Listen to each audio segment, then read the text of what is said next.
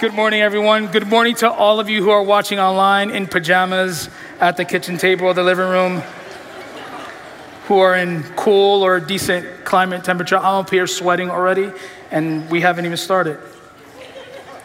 We're in a series called Acts. We're going through the book of Acts. We're in Acts chapter 9. If you would do me a favor, open up your Bibles to chapter 9. If you don't have a Bible with you, there is a Bible in the pew back in front of you. It's a black Bible. You can grab that one, open it up to page 917. 917.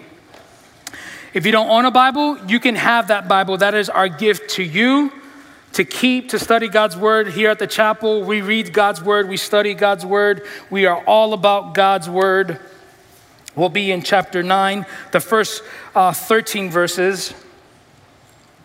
I want to give you the main point right before I start. Usually I like to build up to it, but here it is. I'm just going to tell you what the main point is. They'll put it up on the screen for you. It's this. This is the main point. The main point is God's grace has the power to transform the worst sinners and use them as instruments of his grace to an unbelieving world.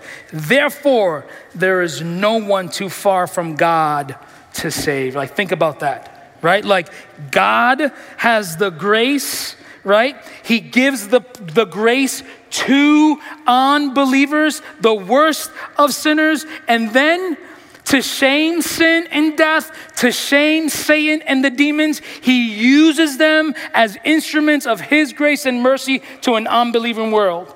And then conclusion is, therefore, there is no one too far gone that God can save. You know, I often think, I don't know this about you, this is me. Sometimes, like, whether I'm worshiping or I'm just thinking about my life, thinking about who I am, like, I don't know, I'm sure you guys don't get this from me, but I'm an ornery person. I'm sure you're looking at me like, oh my gosh, he's so good looking. And then on top of all that, he dresses well. On top of all that, like, he seems so reverent for the Lord, and surely he can't do anything wrong. Well, if you ask the high schoolers, they would tell you otherwise. But I often think sometimes, and actually, to be honest with you, I do this frequently, especially in the last couple of years, anyway, sometimes I imagine myself, right? Like, close my eyes sometimes, or I'm thinking, and I imagine myself before God. Like, I imagine how he looks like, and I'd imagine him like sitting on a throne. There's like all these angels and elders worshiping and saying, holy, holy. And then I'm just there on the far distance, and I'm just looking at him. And I feel like the gap between where I'm at and him is like too far. Like, it's almost like I can't reach him. I can't touch him. And like, I kind of see him, but I really don't see him. Like, I think I see him. And in that moment, like, I stand there and I'm just like, man, like, what's the distance? What's keeping me from him? Like, what's keeping me far away from him? Have you ever felt that? Like, just in your own life, like you felt like you were so far away from God. And the distance, right? The reason why you feel so far away from God is because, like, it's the sin, right? Like, you think about it, you're like, well, the gap between this point and him is like my sin, my past. Like, how could he ever love me? Like, how could he ever come closer? I want to get closer, but he's a holy and just God, and I am a filthy sinner with this past, with this mess, with the issues of my life. And surely, like, he can't love me. Like, surely he's too far away to love me because I'm so bad and I'm so evil. And then you feel bad, right? Like, you feel bad because you're like, man, like, if only I can be a better person. If only I would stop sinning. If only I would stop being a knucklehead. Like, if only I would just cut it out and maybe he'll get a little bit closer to me. Like, has that ever happened to you? I think of this passage, right? I think of Paul. Because, I mean, think about this, that the man who persecuted the church is going to be the man that we'll read in this passage will be saved. Look at verse 1. But Saul, still breathing threats and murder against the disciples of the Lord, went to the high priest and asked him for letters to the synagogues at Damascus, so that if he found any belonging to the way, men or women, he might bring them bound to Jerusalem. Like, look at how Luke describes, the author of Acts, how does Luke describe Saul? Saul is also Paul, by the way. He says, this is the man who breathes threats against the church and who has committed much murder on the church. On the flip side, right? I think sometimes we are very good at being introspective about our own lives, right? Like we can like self-evaluate our motives and tell God, like I am wretched, I'm a sinner, but I don't mean to be an idiot. Forgive me. Like we can be very introspective about ourselves because we know our hearts, we know our minds to an extent, and the gap and the distance we see ourselves before God. Like we can make excuses and we can beg and plead God. Like there's a sorrow in our heart because we know that like we can draw closer to him. But on the flip side, I think often we can be cynical. Right? Like we can be introspective on our own lives, but then cynical about other people. Like God can't save that person. They're too sinful, right? Like when we think about the worst person on the planet, or really the worst person in our own lives, the person who has treated us the worst, the person who has maybe been abusive to us, or the person who has made us feel bad about ourselves, has made other people feel bad. Like think about the person who you dislike the most. And then I wondered if we would say, yeah, that person deserves grace and mercy. I think we could get cynical. I think we could often say, like, yes, I am a good candidate of God's grace and mercy, but often we can say that that person isn't a good candidate of God's grace and mercy because of all the pain and trauma they have caused, right? Think about in our own culture. Would we say about certain dictators in the world that they're deserving of God's grace and mercy, that God can save them? Or do we say, no, they're too far gone?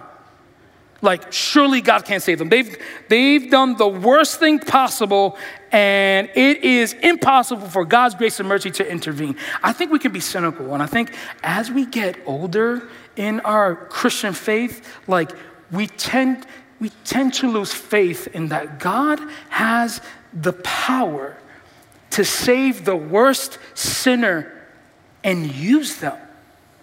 And I wonder that if we believe that, like if we truly believe that God has the power to save the worst sinners, that God can use the worst sinners as instruments of his grace to an unbelieving world, and if we believe that no one is too far gone to be saved, what would our church and our life look like? Like, what if you and I believed that God's grace can reach the deepest, darkest parts of human hearts? What would happen to our testimony? Like, what would happen at our workplace? What would happen at the office, on the construction site? What would happen in our homes, at family gatherings? What would happen in our classrooms and our schools? What would happen? We would actually see God's grace and mercy, but often we are cynical because we think that somehow God can only save these type of people. And I do this all the time, right? Like when I think of family members and friends who are wayward, and I know their past sin. Like I also think about people who struggle with gender identity and sexual fluidity. Like we often think like, man, that is a hard thing to struggle with, and God can't change them. And I'm here to tell you, like, If God has the power to save Saul, change his name to Paul, then surely our friends, our neighbors can receive that same grace. Like the worst sin you can think possible, God can redeem. Like, think about that. Think about that, about the people, your friends, your family members. Like what it would look like if God had intervened, right? This is what happened to Paul. This is a man that the Bible says was breathing threats and murder against the disciples of the Lord. Like Luke is intentional about using disciples of the Lord. These are just not like people. These are people who are just converted, people who are part of the church. Right? Look what it says in verse 2. These are people who belong to the way, another title of the church. These are men and women, right? Like, think about this, how influential women were in the church that even Paul, a Pharisee, thought that it would be wise to arrest the women. Right? Like, it wasn't just the men. This is how influential the church was, but this is how deep sin was in Saul's life, that he thought and he believed the lie and he persecuted the church. And so often we look at Saul, so often we look at his life and other people. We know God can save Saul because the Bible says God did, but people like him, people who are far away from God, people who don't look like us or talk like us, who act like us, like, can God save them? Do you believe that? I don't know. Sometimes I don't. And that's because I've been wrapped up in my own heart and mind, thinking that God only saves this type of people or this group of influencers or, I don't know, whoever the people are. I think we ought to change our paradigm. We ought to change the way we think about God's grace, right? We ought to change that the distance that we think that is between us and God is a distance that doesn't exist only in our imagination, right? Like imagining the distance of sin between us and God is an imagination, right? Because if we are children of Christ, like he has saved us, he has redeemed us, like he draws near to us, right? Like we serve a God that we don't have to go to him. He comes to us. We serve a God that draws near to the broken and the hurting people. And if God can draw near to us, surely he can draw near to the worst person we could imagine, right? Right? Okay, sometimes we got to say it out loud to believe it. I want you to look at verse 3. We read last week and we talked about a divine appointment, right? The Ethiopian eunuch meets Philip, or Philip meets the Ethiopian eunuch in the desert. There's a divine appointment that God created. And in verse 3, we see another divine appointment.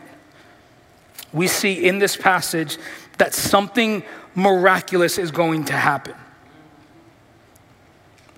Verse 3 says, now as he went on his way, this is Saul, he approached Damascus, and suddenly a light from heaven shone around him. And falling to the ground, he heard a voice saying to him, Saul, Saul, why are you persecuting me? Like, I would never want to hear those words, right? Like, Tim, why are you an idiot? Sometimes I think I hear it. But I mean, like, think how powerful that is, that in the moment, the risen Lord appears to him and says, Saul, Saul, why are you persecuting me? And what is Saul's response? Look at verse 5. He said, who are you, Lord? And he said, I am Jesus who you are persecuting. Wow.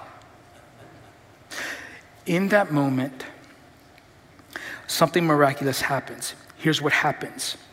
The risen Lord appears to Saul. This is called a Christophany or a theophany. A Christophany is an appearance of Christ, right? This is an appearance of Christ, whether in the Old Testament or in the New Testament after the ascension, right? This is a Christophany.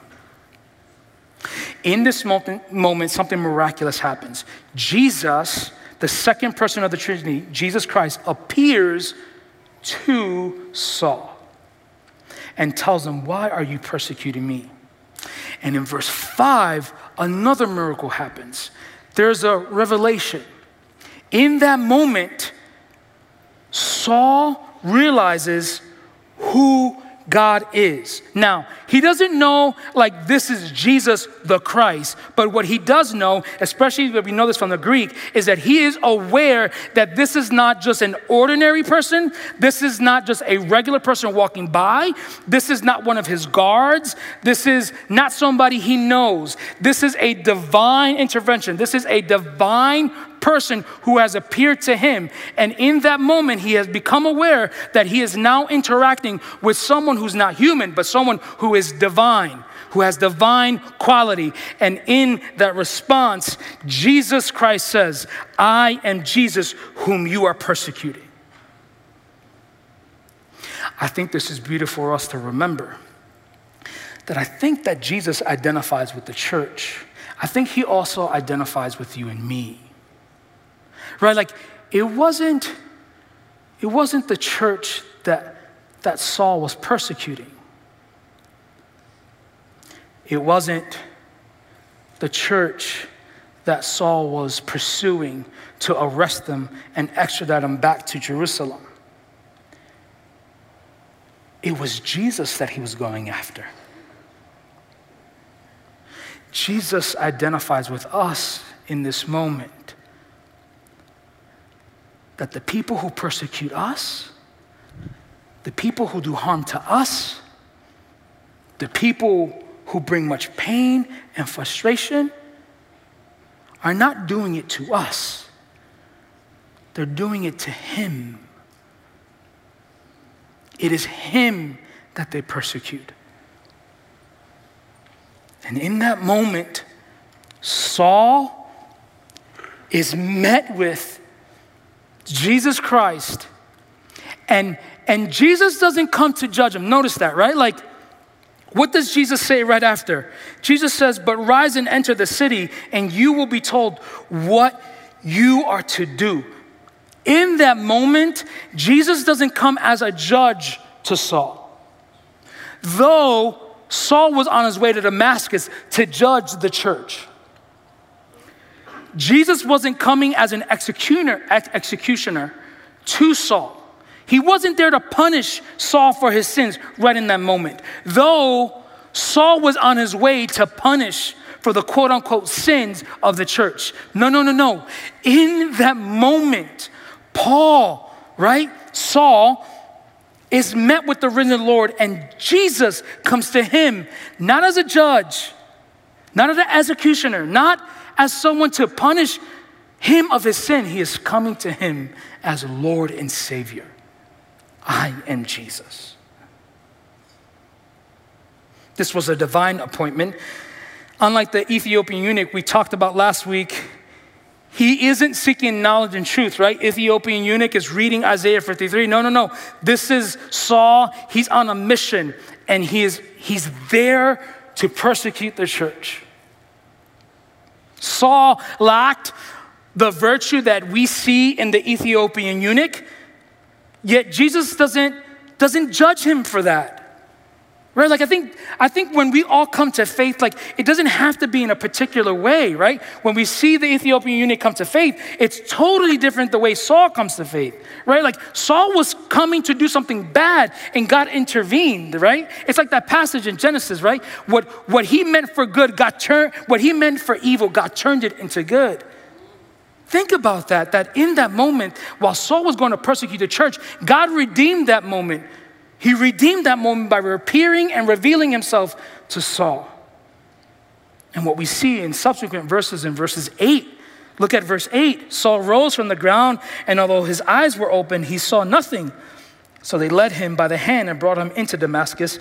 And for 3 days, he was without sight, neither ate nor drank. Like, not only does he meet Jesus, but something happens to him. Something physical happens to him. And here's the physical. The physical is that he loses his sight.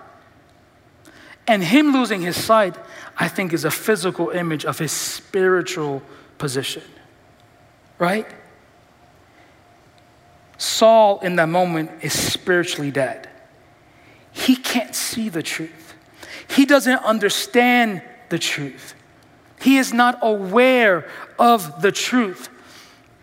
He is blinded to the truth. And not only is he spiritually blinded, he's also physically blinded, right? Like this physical blindness is a representation of Saul's heart. He cannot see God. He doesn't understand God. He doesn't know him. And in this moment, this spiritual condition also affects his physical condition. That God uses his physical condition of blindness to turn his heart around.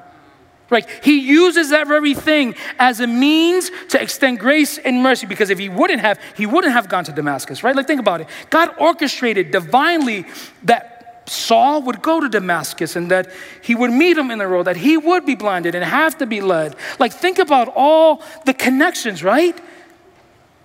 Spiritually dead and blind, also physically blind. Physically needing guidance, spiritually needing guidance.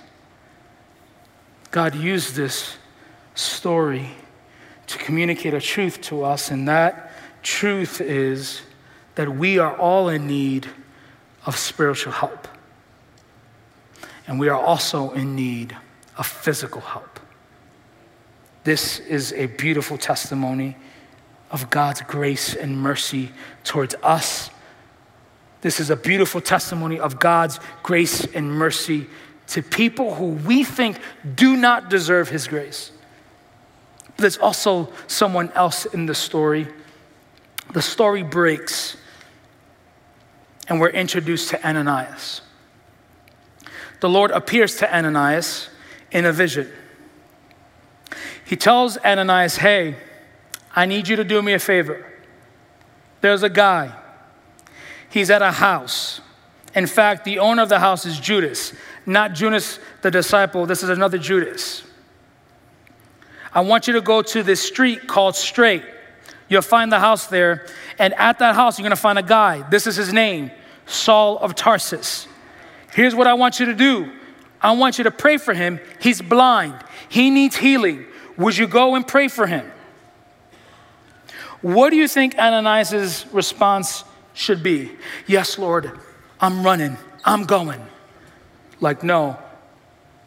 Right? Like, that's not what Ananias says. In fact, where Philip is a runner, like he goes, like wherever it is, he doesn't matter. In fact, Philip's the type of guy, like you don't have to tell him what to do. You just tell him, hey, I need you to go. He's like, all right, I'm going. Ananias is totally different. Ananias is like, wait a minute.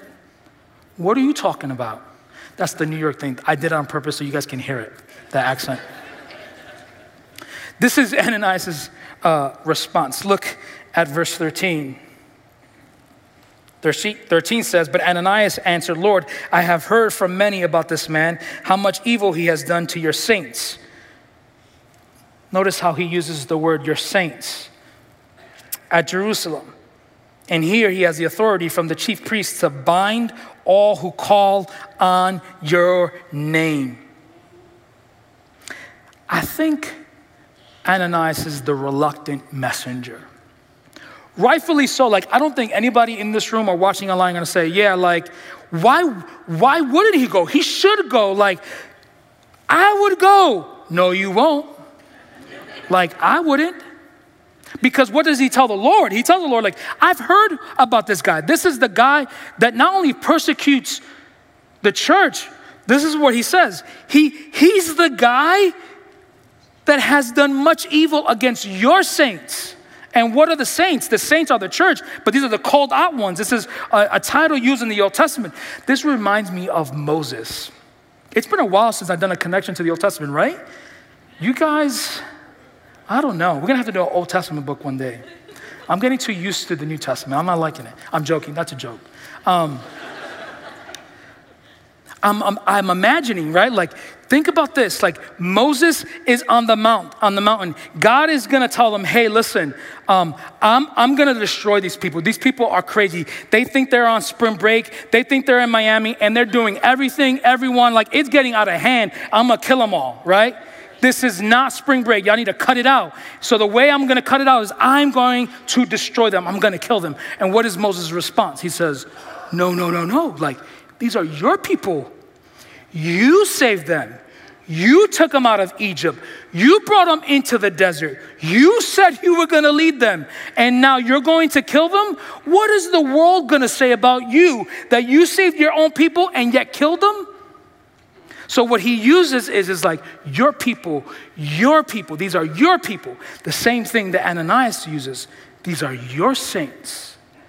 In fact, he quotes a title of Joel. Remember Acts chapter 2, when Peter is preaching the gospel to the people at the festival. What does he quote? Joel chapter 2. And what does he say in Joel chapter 2? He quotes it verbatim. He says, everyone who calls upon the name of the Lord shall be. So Ananias is using a title. It's almost like he's going back and forth with God. Weren't you the guy that said in Joel? Weren't you the guy through the power of your spirit preached through Peter that said anyone who calls upon the name of the Lord shall be saved? These are your people, and then you want me to go and pray for this guy? No way, Jose. I ain't going.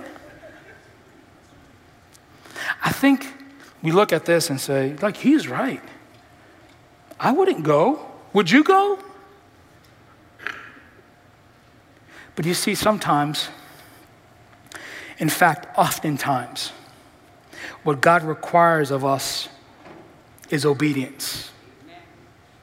Sometimes, if not all the time, what God requires from us is obedience. To do hard things during hard times for his perfect plan. Sometimes it's not easy to make the right decision. Sometimes it's going to cost you something to make the right decision. And sometimes you're going to have to put yourself in positions and places that are difficult for you and the people that you love, because God is not asking you for your opinion. He is simply asking for your obedience. That's a tough thing to say, right? Like you think that it would be difficult for Ananias to say yes, but this is the risen Lord who has appeared to him in a vision, right? And I think the encouragement for us this morning is that sometimes, if not often, God requires us obedience, even when it costs us something, even when it's difficult and hard. Because at the end of the day, we're here to serve one God and one God alone. We have to answer to one person and one person alone. Ananias is overruled.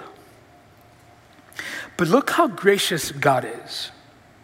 Like, where we would think that Ananias standing before God in this vision would say, whoa, like how dare Ananias talk to God that way? Like, why would he even question him?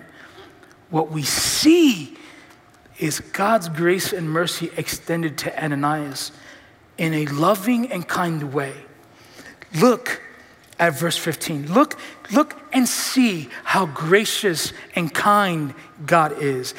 God doesn't tell Ananias, you're wrong. Do as I say. Do not speak. Just go. Look what God does.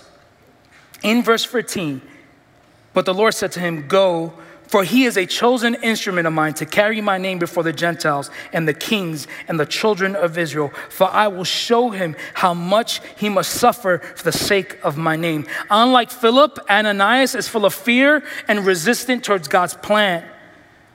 And we don't blame him for it. But yet, in that moment, Ananias is met not with a judge declaring what is right. In that moment, he's met by a gracious and loving God. Why? Because God invites Ananias into a special revelation. He tells him, here's how I'm going to address your fear. Like, you're afraid to go. I understand that. I'm going to meet you at your fear. And how am I going to meet you at your fear? I'm going to invite you to understand something, a revelation from me that I'm going to communicate. And what does he tell them? I'm going to use him as an instrument.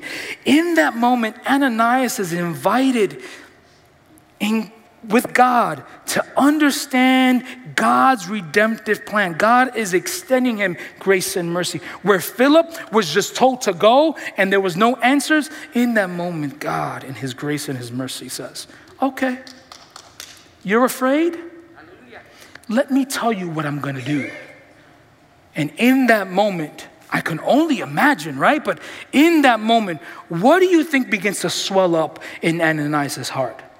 Courage, boldness, right? That I am now invited to be an instrument of God's redeeming plan, to go to my worst enemy, to pray for them and heal them, not by my power, but by his power. And if he has the power to save him and he has the power to redeem him, then surely God has the power to give me boldness and courage to do the thing I don't want to do. That's beautiful. Because it tells us that God meets us right where we are with our fear and our sin, right? Think about it. Like Paul is met by God with all his sin, all his problems, his waywardness, his wickedness. And yet God meets him where he's at. With Ananias, God meets him with his fear and anxiety. This is the God of grace and mercy that we see all throughout the Old and New Testament. So what happens now? Well, Ananias responds again. He's given a second chance, but now he's given a second chance because he's now made aware of God's grace and mercy towards Saul. Verse 17 says, Ananias departed and entered the house. And laying his hands on him, he said, Brother Saul, the Lord Jesus, who appeared to you on the road by which you came, has sent me so that you may regain your sight and be filled with the Holy Spirit. Verse 18, and immediately something like scales from his eyes fell from his eyes, and he regained his sight. Then he rose and was baptized, and taking food, he was strengthened. Wow. We just celebrated the profession of faith through baptism by 4 people in this service. And it's a demonstration to us that God can save anyone. And it's a reality for us, the power of the gospel activated in our lives by the proclamation of the word.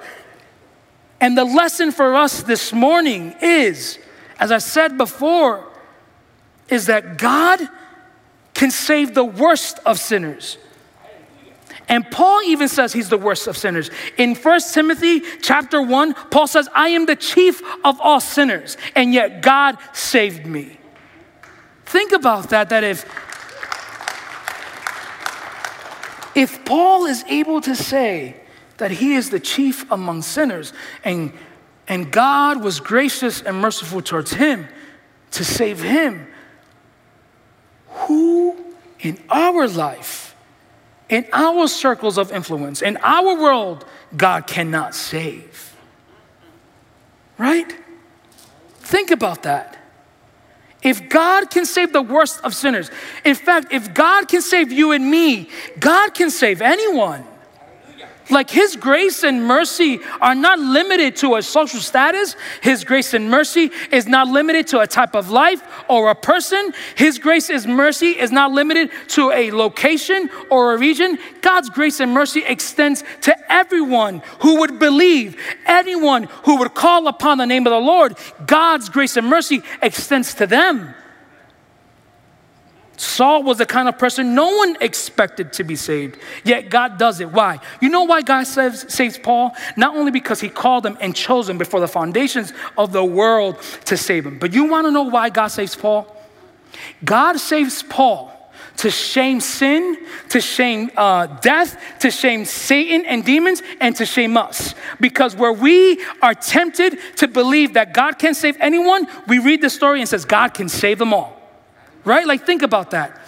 In this passage, you know who's put to shame the most? Sin and death. Because death and sin cannot trump, cannot overcome the power of God's grace and mercy.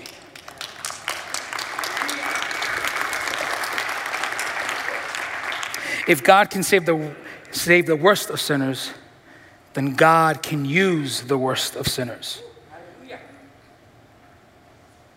The persecutor becomes the persecuted.